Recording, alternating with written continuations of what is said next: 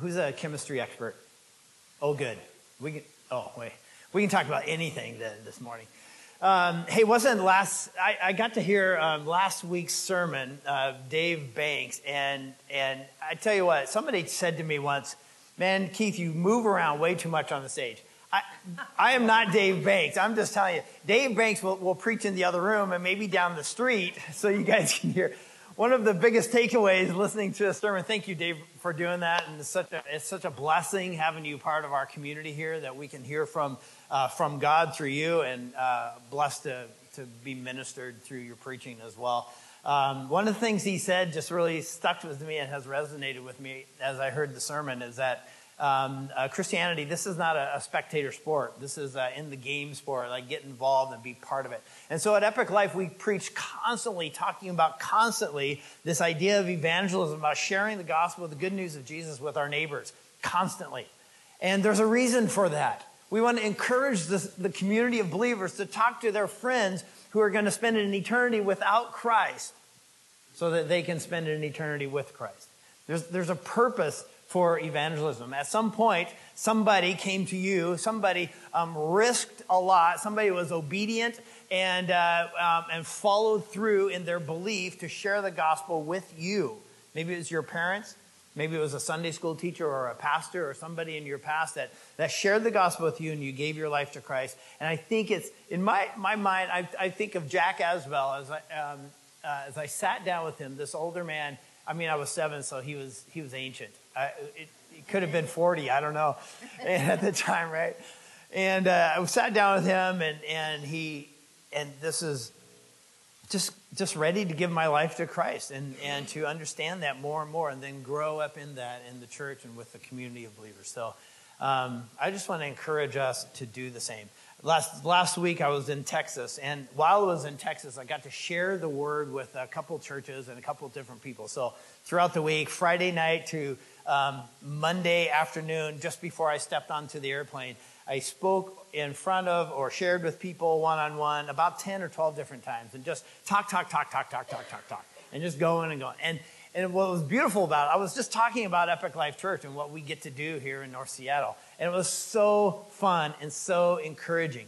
There's something an old friend of mine, he is old, he's 80-something now, so an old mentor of mine said to me, Keith, you're the keeper of the stories. Make sure you tell the stories. Men and women, if you're a Christ follower, you have stories of how God is engaged in your life, and we need to be telling them to each other, testifying to one another, so that we can be encouraged to go forward and to share more, to be encouraged in our own faith and strengthened in our own faith. But also tell those stories to people who don't know Christ. Like happened on the airplane on the way home, talking to this guy who said, I think what the problem with the world is there's hopelessness. I'm like, all right, enter there. Let me tell you about hope. And so just great. It's just important for us to testify about what God has done. So I got to testify in front of this church on Sunday, the last Sunday, and preach. And then afterwards, during their Sunday school hour, I guess, everybody stayed in the room instead. And then I had an hour and a half, any speaker's dream, right? An hour and a half to talk about Epic Life Church. And I just talked about ministry and what God has done in Seattle and how he's brought together the miraculous and shared with us and grown us and raised us up and strengthened us and just got to share this. And afterwards, it was such a blessing. And I was basically bragging on you guys, right? And bragging on Epic Life and what we get to do on the street here and among the business owners and the business network and inside of our neighborhood and in the city and with our business, Pilgrim Coffee, and just got to share this story. And if you've heard the story from the very beginning and what God has done, the miraculous. And person after person afterwards coming up and just saying, it really encouraged me in this way. This really encouraged me in this way. Another couple come up and said, we just feel like we're called to be part of a church planting. We just feel like we should do this. Now, what was very intimidating about this church is that they're right next to a seminary. And there's a whole bunch of seminary professors in there. Like one was a Greek New Testament scholar.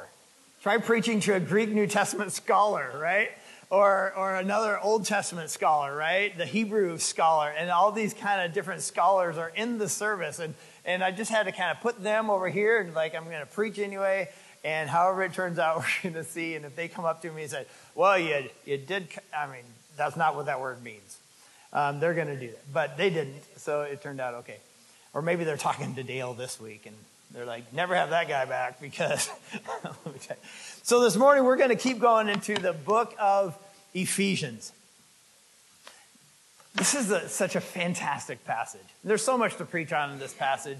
I think Ephesians is such a fun book for us to preach on, and just the concepts in here. And I guess what we're trying to pull out of the book of Ephesians is this idea that we have been identified for purpose. So if you have your journals today, if you got one of these when you came in, a lot of the information that's happening here is in this, but also there's pages for notes on 11 and 12.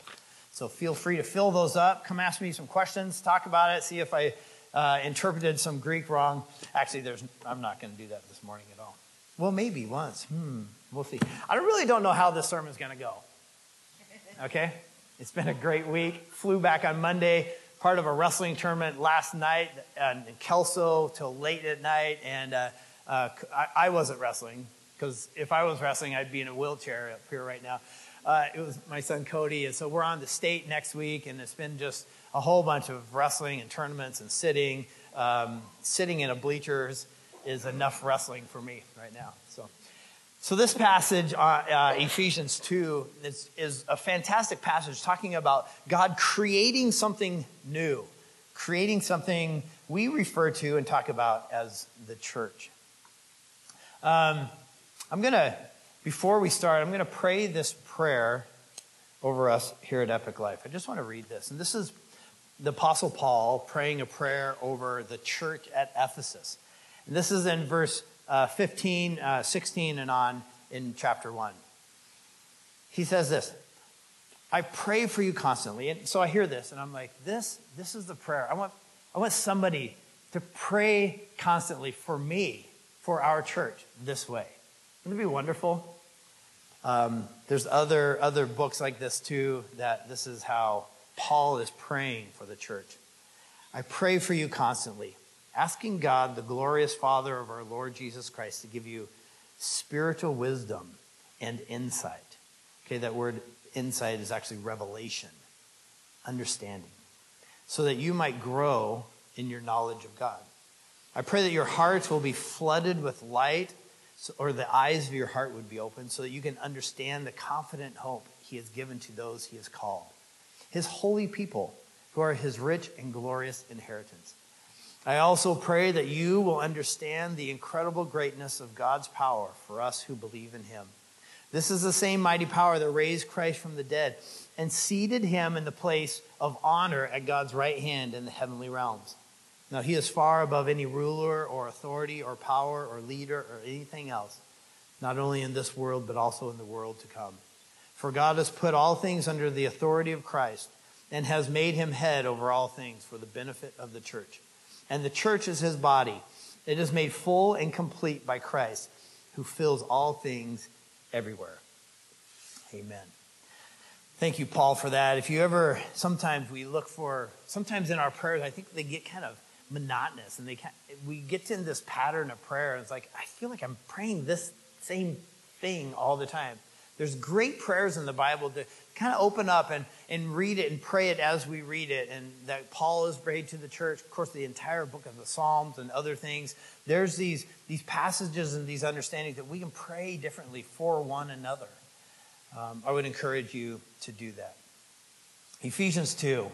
This is this idea of being divided, the Jewish and the Gentiles, and coming together in an undivided, a unified manner.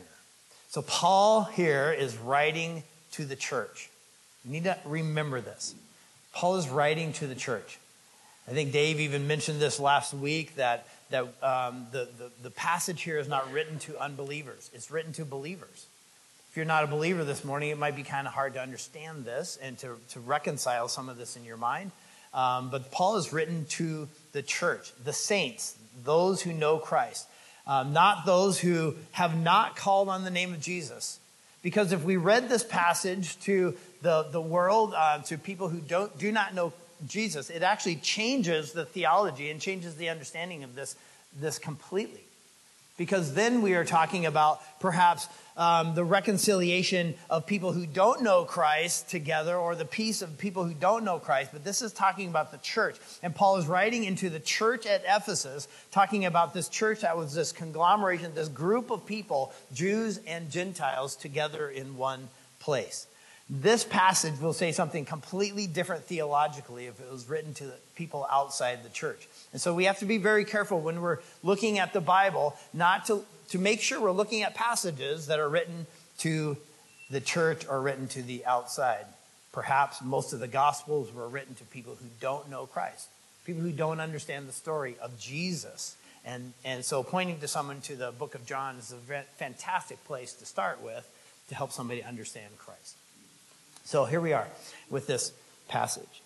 Don't forget that you Gentiles used to be outsiders. You were called uncircumcised heathen by the Jews. The Jews were proud of their circumcision, even though it affected only their bodies. It's really this statement that Paul's making, saying this sign, this identification of the Jews, it only affected their bodies. It didn't even affect their heart. And that was God's purpose in the whole thing, that it would affect their heart, that their hearts would be changed. They would be new people and then show that newness to other people. And so that was what God's goal was altogether.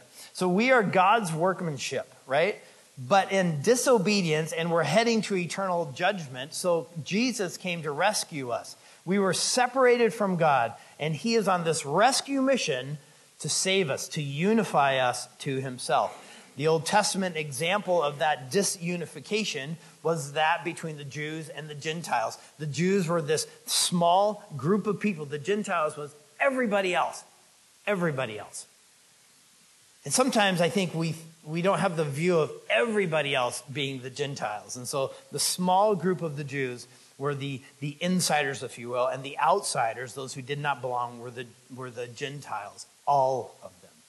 Those Gentiles, as were the Jews, were subject to God's wrath because of human disobedience. But because of what God did, choosing the Jews to be his children, as we kind of alluded to in the very first chapter, he did something that they did not deserve and started to change them to bless the world.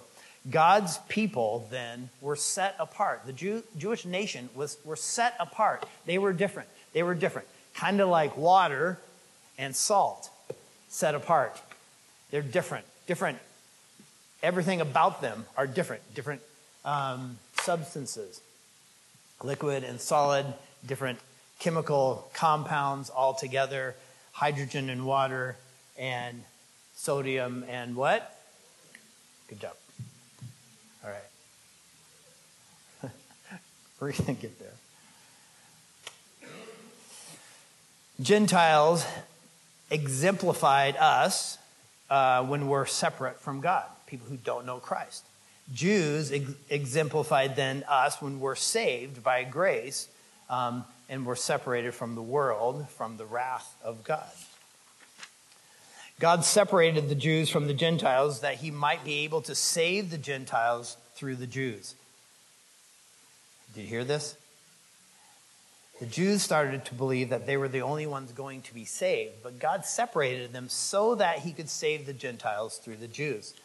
God called the Jews, beginning with Abraham, so that through these chosen people, he might demonstrate to the world the one true God.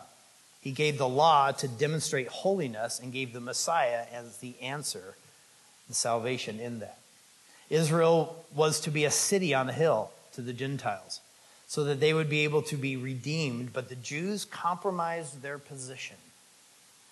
And in that compromise, they became like the Gentiles in every way. They looked at the grace God gave them, and they thumbed their nose at God and became like the Gentiles, even worshiping idols and things that weren't God, even inside of their religiosity. They were like the Gentiles in every way, and the light on that hill became very dim to the world. Warren Wiersbe writes, when the church is least like the world, the church does the most for the world. Listen, when the church is least like the world, the church does the most for the world. We are a people who are separate, who are different, who are set apart from the world. And so this passage should never be seen as God reconciling society with the church. That's not what it's saying. The passage is talking about God reconciled the Jewish nation with the Gentiles, bringing them into one place called the church. The church then is called to live a life separate from society, yet reaching out to, evangelizing, sharing the gospel in that society. We are in the world, but not of the world, right? So in Genesis chapter 12, verse 13, we look at, we realize that the beginning of Genesis 1 through 11 is let's call it the de-evolution of humanity as they plunge into darkness over and over and over, plunge away from God, run away from God, and God comes in at Genesis chapter 12, verse 1. The Lord had said to Abraham, "Leave your native country, your relatives and your family, your father's family, and go to the land that I will show you.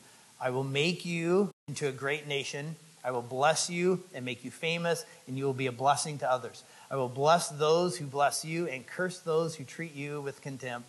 All the families on the earth will be blessed through you." The Jews, at the very onset of this covenant that God was making with Abraham and the Jews were supposed to be a blessing to the world. God was going to make them a blessing to the world, that the entire earth would be blessed because of the Jews. And the Jews pulled that back, became smaller and smaller and smaller to keep everybody out. And they were in the world. They were not necessarily, they became of the world, and they're starting to worship. And so they pulled back into this religious system that they weren't even worshiping God anymore, becoming their own little thing. So we see Genesis 1 through 11, the decline of man without hope. Historians tell us, in fact, let me just read another verse here. So verse 11, back to Ephesians chapter 2. So by the Jews who are proud of their circumcision, even though it did not even affect their hearts, it only affected their bodies. In these days, you were living apart from Christ. You were excluded from citizenship among the people of Israel, and you did not know the covenant promises God had made to them. You lived in this world without God and without hope. And so he's talking to a church that's full of Gentiles. It's full of people who aren't Jewish. And he's speaking to them and said, this is who you were, but this is who you are. You were living in a world without hope. Historians will tell us that a cloud of hopelessness kind of covered history before Christ, especially. Religions would point to a hopeless eternity, reincarnation that perhaps you could never get out of, a hopelessness of paradise, a mean, dangerous gods, millions of mean and dangerous gods that were just this hopeless place. And Christianity came along, and there was this hope that God was giving this hope. And God really wanted to structure and show this hope through the Jewish nation, yet they just fell back into the world. And so Genesis 1 through 11 is this decline of man going to more and more hopelessness. And Genesis 12 is the story of Jesus. You talk about the messianic message. The messianic message starts with Abraham and starts building through and into when we find out about Jesus and him giving his life for us. 1 Thessalonians 4:13. And the reason I go to different passages isn't just so I can prove necessarily things, but the Bible is so rich and it has so much and it agrees with itself. You know, it goes through and it agrees. Different writers, different places, as he's writing to different places, he says kind of the same things and he points these things out. In verse 13 of chapter 4 of 1 Thessalonians, "And now, dear brothers and sisters, we want you to know what will happen to believers who have died." This is Paul writing into a Gentile world that had no hope. Their only hope was like worshiping Diana in Ephesus for sure. There was a hopeless eternity, a hopeless afterlife, or different gods who would be punishing you, and every storm that came along was the next god's punishment. And so here Paul is writing into the church of Thessalonica, helping them understand hope. "You will not grieve like people who have no hope. For since we believe that Jesus died and was raised to life again, we also believe that when Jesus returns, God will bring back with him the believers who have died. We tell you this directly from the Lord. We who still are living when the Lord returns will not meet him ahead of those who have died. For the Lord himself will come down from heaven with a commanding shout, with the voice of the archangel, and with the trumpet of God. First the believers who have died will rise from the grave, and then those together with him who are still alive and remain on the earth will be caught up in the clouds to meet the Lord in the air. Then we will be with the Lord forever. So encourage each other with these words. And that's Paul really pointing out what Jesus had already mentioned too, several places, that we have hope. We have an eternal hope. We're not a hopeless people. Even religions like Islam came about 600 AD. And even in that, which is an adulterated Judaism and Christianity, actually, it came into this system kind of creating this kind of hope thing, but it actually turns out is hopeless as well, creating a system where man has to do right before God instead of God coming down and doing right for man.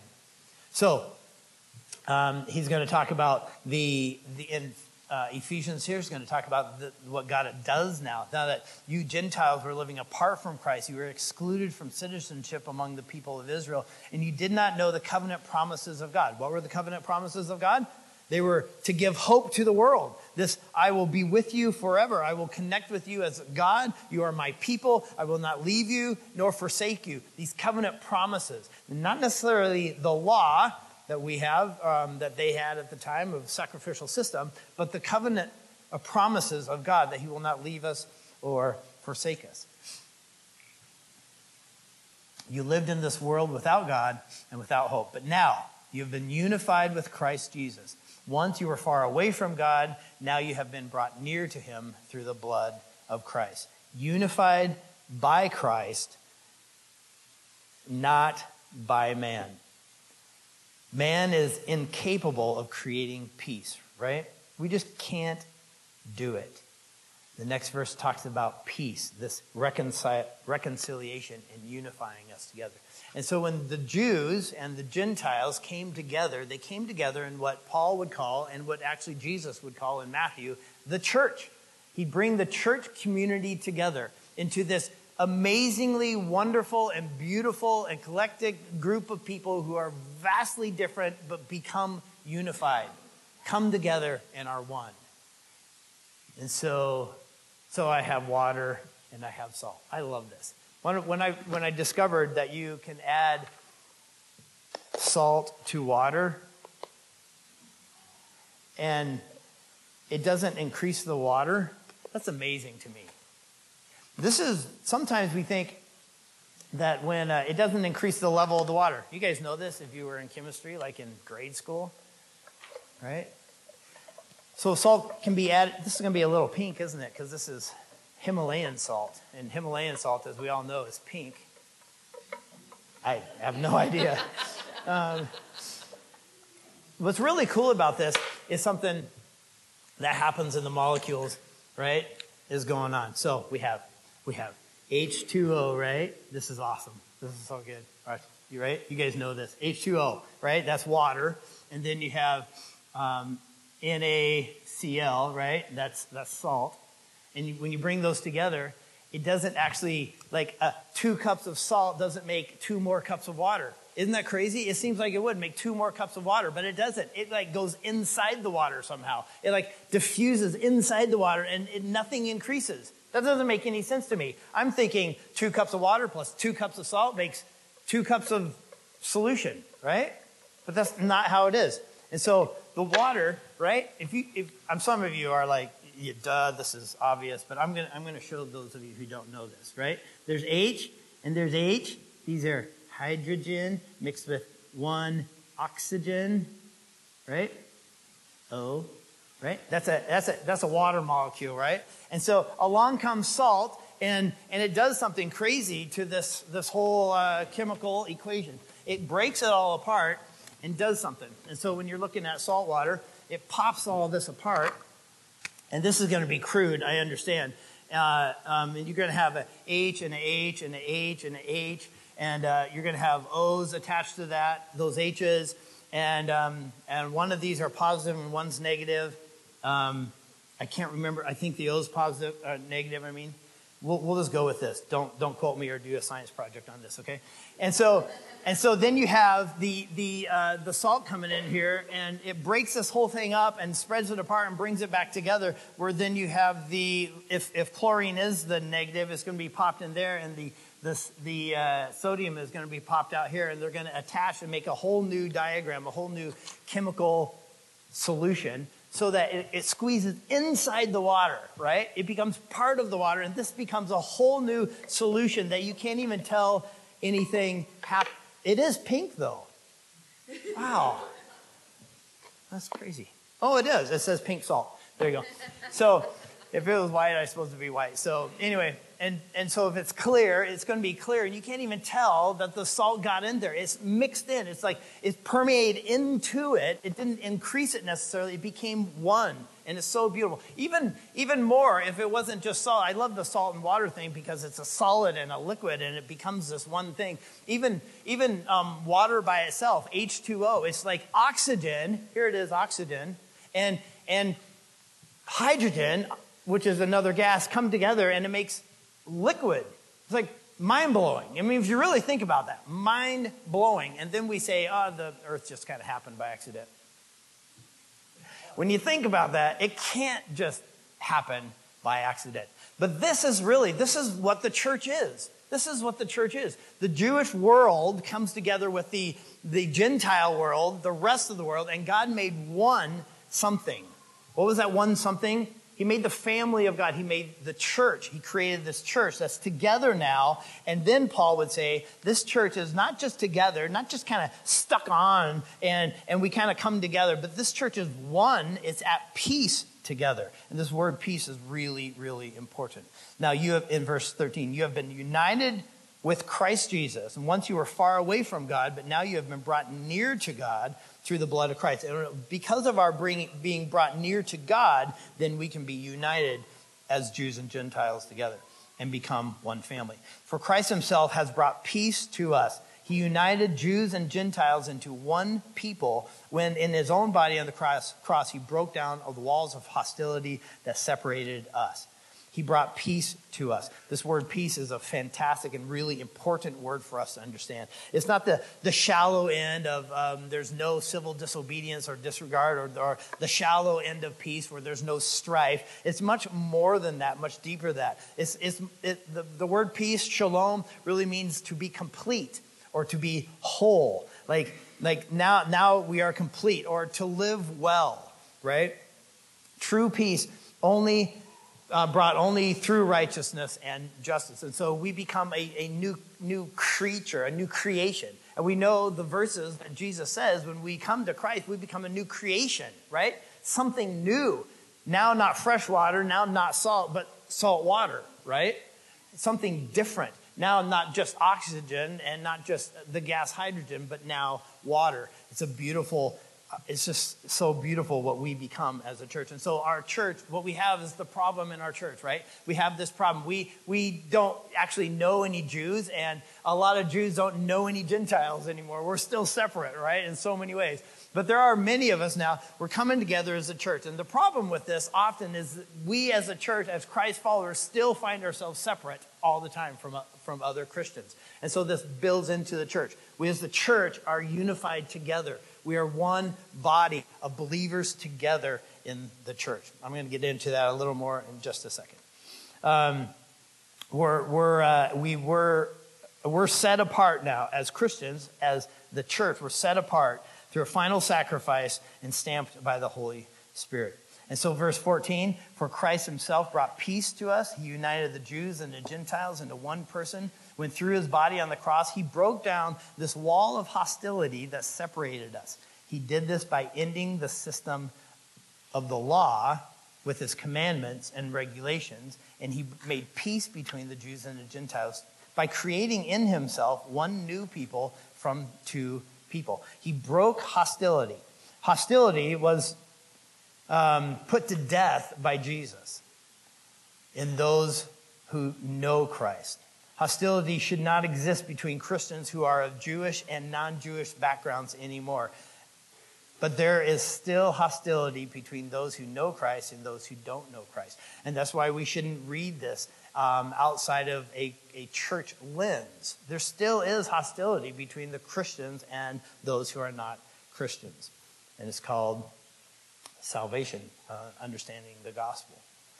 There is no longer, in the church, no longer race, no longer slave or free, etc. Those things don't exist in the church. The divide is between those who are saved and those who are not saved. Christians are called to be ambassadors with the gospel so that people will come into the full fellowship of this country, this city, this community and church. The hostility exists now between those who hate God and between those who love God. The promises of God are for those who are in the family of God. The children of God are the heirs to his wealth, and those outside are not the heirs to the wealth of the Lord. We are brothers and sisters and can live that Acts 2:42 life where we're sharing with each other and caring for each other and selling land and giving it and providing for one another. That can happen inside of the church. Actually, the true sense of communism and socialism, if you will, the willing sharing of everything we have inside of a community, not the forced sharing that the earth says is communism and socialism, is this forced sharing, I'm going to make you do this, but this willing sharingness in between the household and the family of God. Not because of a compulsion, that sharing, but because of familial family love. True, that's where we are. Now, God has, through Jesus, created a brand new people, and we are part of that brand new people. We are identified as a brand new people, a church, the bride of Christ, the house of God, the holy city. These are terms that are terms for us as God's people. We are a new people, a new creation that God brought through Jesus. Two separate people, the Jews and the Gentiles, coming together to make one person through repentance and faith. Yes, still through repentance and faith, which the Jews are still responsible for, actually, now.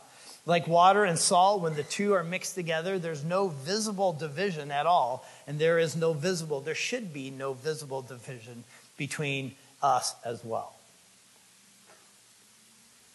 So, this has bigger implications in the church, though. Because we walk in, we come, and God has created this body of unity, yet we find ourselves disunified often. I think the best way to understand, perhaps the best way for some of us to understand the church is to look at what marriage is supposed to be. Marriage is not a 50-50 union. It's not a, hey, you do all this for me and I'll sit back and drink my beer on the couch. That's not how marriage is supposed to be. Marriage is like this, some people even call it 100%, 100%. Like, you give 100%, I'll give 100% back. That's actually not what it is. That is not actually, that's a good description of it, yes. But actually, marriage is more than that. It's a commitment to one another, a union to be one another. In fact, you lose your identity as an individual and become unified as a married individual. All right? People say often that marriage is something that you keep your identity, you keep your individualism, and then you're connected, you're married to this person who you really enjoy. No. Actually, you lose your identity.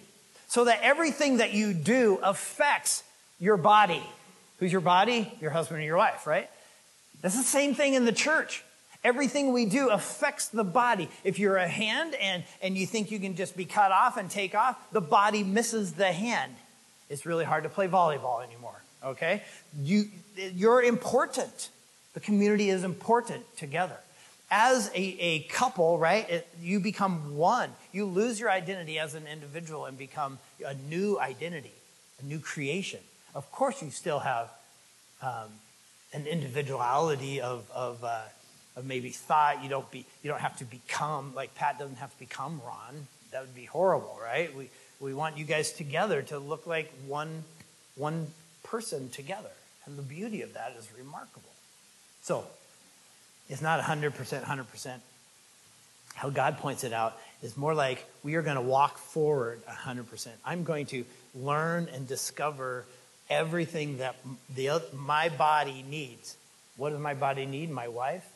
What does she need? I'm going to discover what that is and be a student of her and bless her and care for her in the way that she needs. Not in the way that I need, the way that she needs. And she's going to do the same, most likely. But the thing is that even if she doesn't, as a Christ follower, I'm going to continue.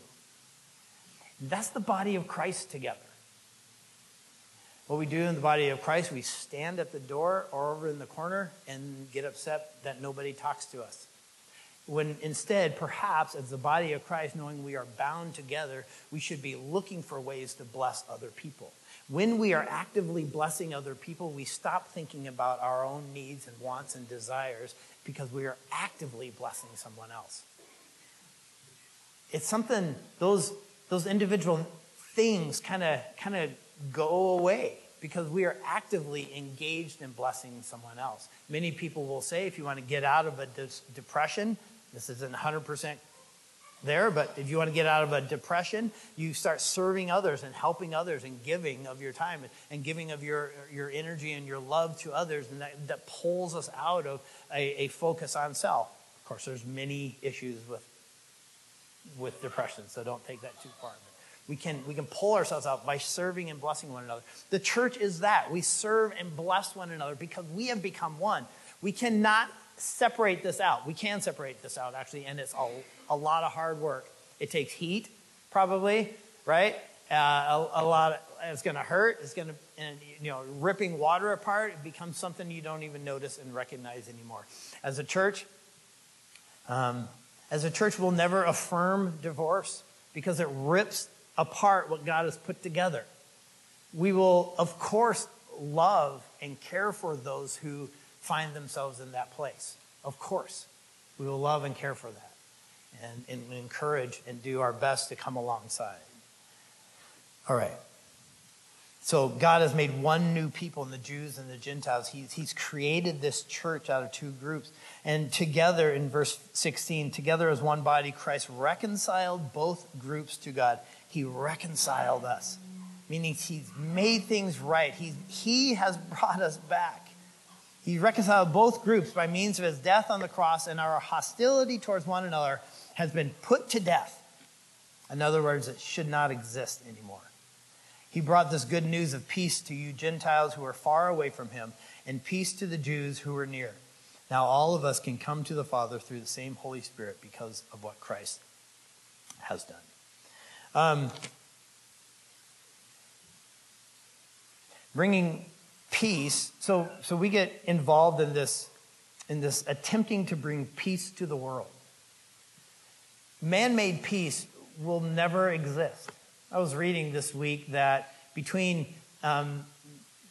historical writings and documents show that between 1500 BC and something like 500 AD, there were several thousand eternal peace accords written. Most of them lasted 2 years. So man's peace agreements do not last. They don't last. We try to bring peace to the world without the power of Christ's recreated life. It only results in more war because one person says this is how peace is. The other person says this is how peace is. One person says this is how you lead the country. Another person says this is how you lead the country. Both people wanting a great country and going in the opposite direction. It creates war only. Peace without Christ is an impossibility. We can have a pseudo peace that's covered up in entertainment, covered up in a dumbing of humanity, perhaps, but it's not true peace. A dumbing of humanity.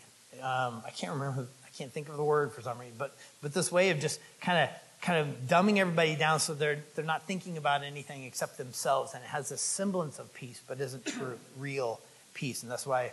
When it comes to dictatorships, they start burning books and they start killing people who know things, who are smart and educated, because those people will talk out and bring people back. All right. So when the church is least like the world, it does the most for the world. Men and women, as we move forward, remember, as a church, you've been identified. God has identified you as a church. He's done something miraculous in this community of believers. Very, very diverse group of believers. We understand that. And that's so important and so beautiful. And when we can figure out that diversity and that the way we need each other, the way the church needs the one body together, we understand that it's very important for us to be together with one another. How foolish would it be to be married and live in a different country? What's the purpose there? What's the point there? That's just kind of foolishness, right?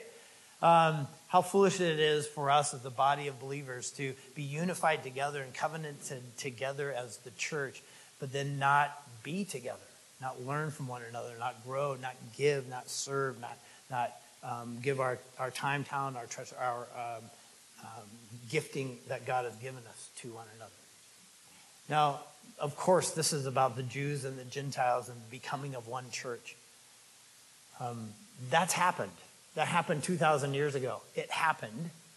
And now we continue to figure out the unity of the church and what that looks like. I'm not going to make any statements about the Israeli country, the country of Israel, the Jewish world.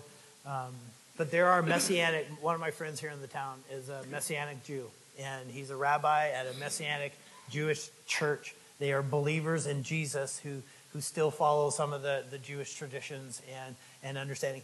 I would love to have the heritage of being a Jew, right? And just that heritage is really beautiful, it seems like to me. I don't get that, right? Most of us don't get that. But we do get the calling that God put us and to unify us together, making us one person, the Jews and the Gentiles together inside the church. Let's be one person. Let's be different. Let's be called out from the world so that we can engage in the world. Remember, the Jews were called out from the world to be set apart so that they could bless the world. If we're not separated and called out from the world, we can't bless the world. It becomes very hard. Let's pray.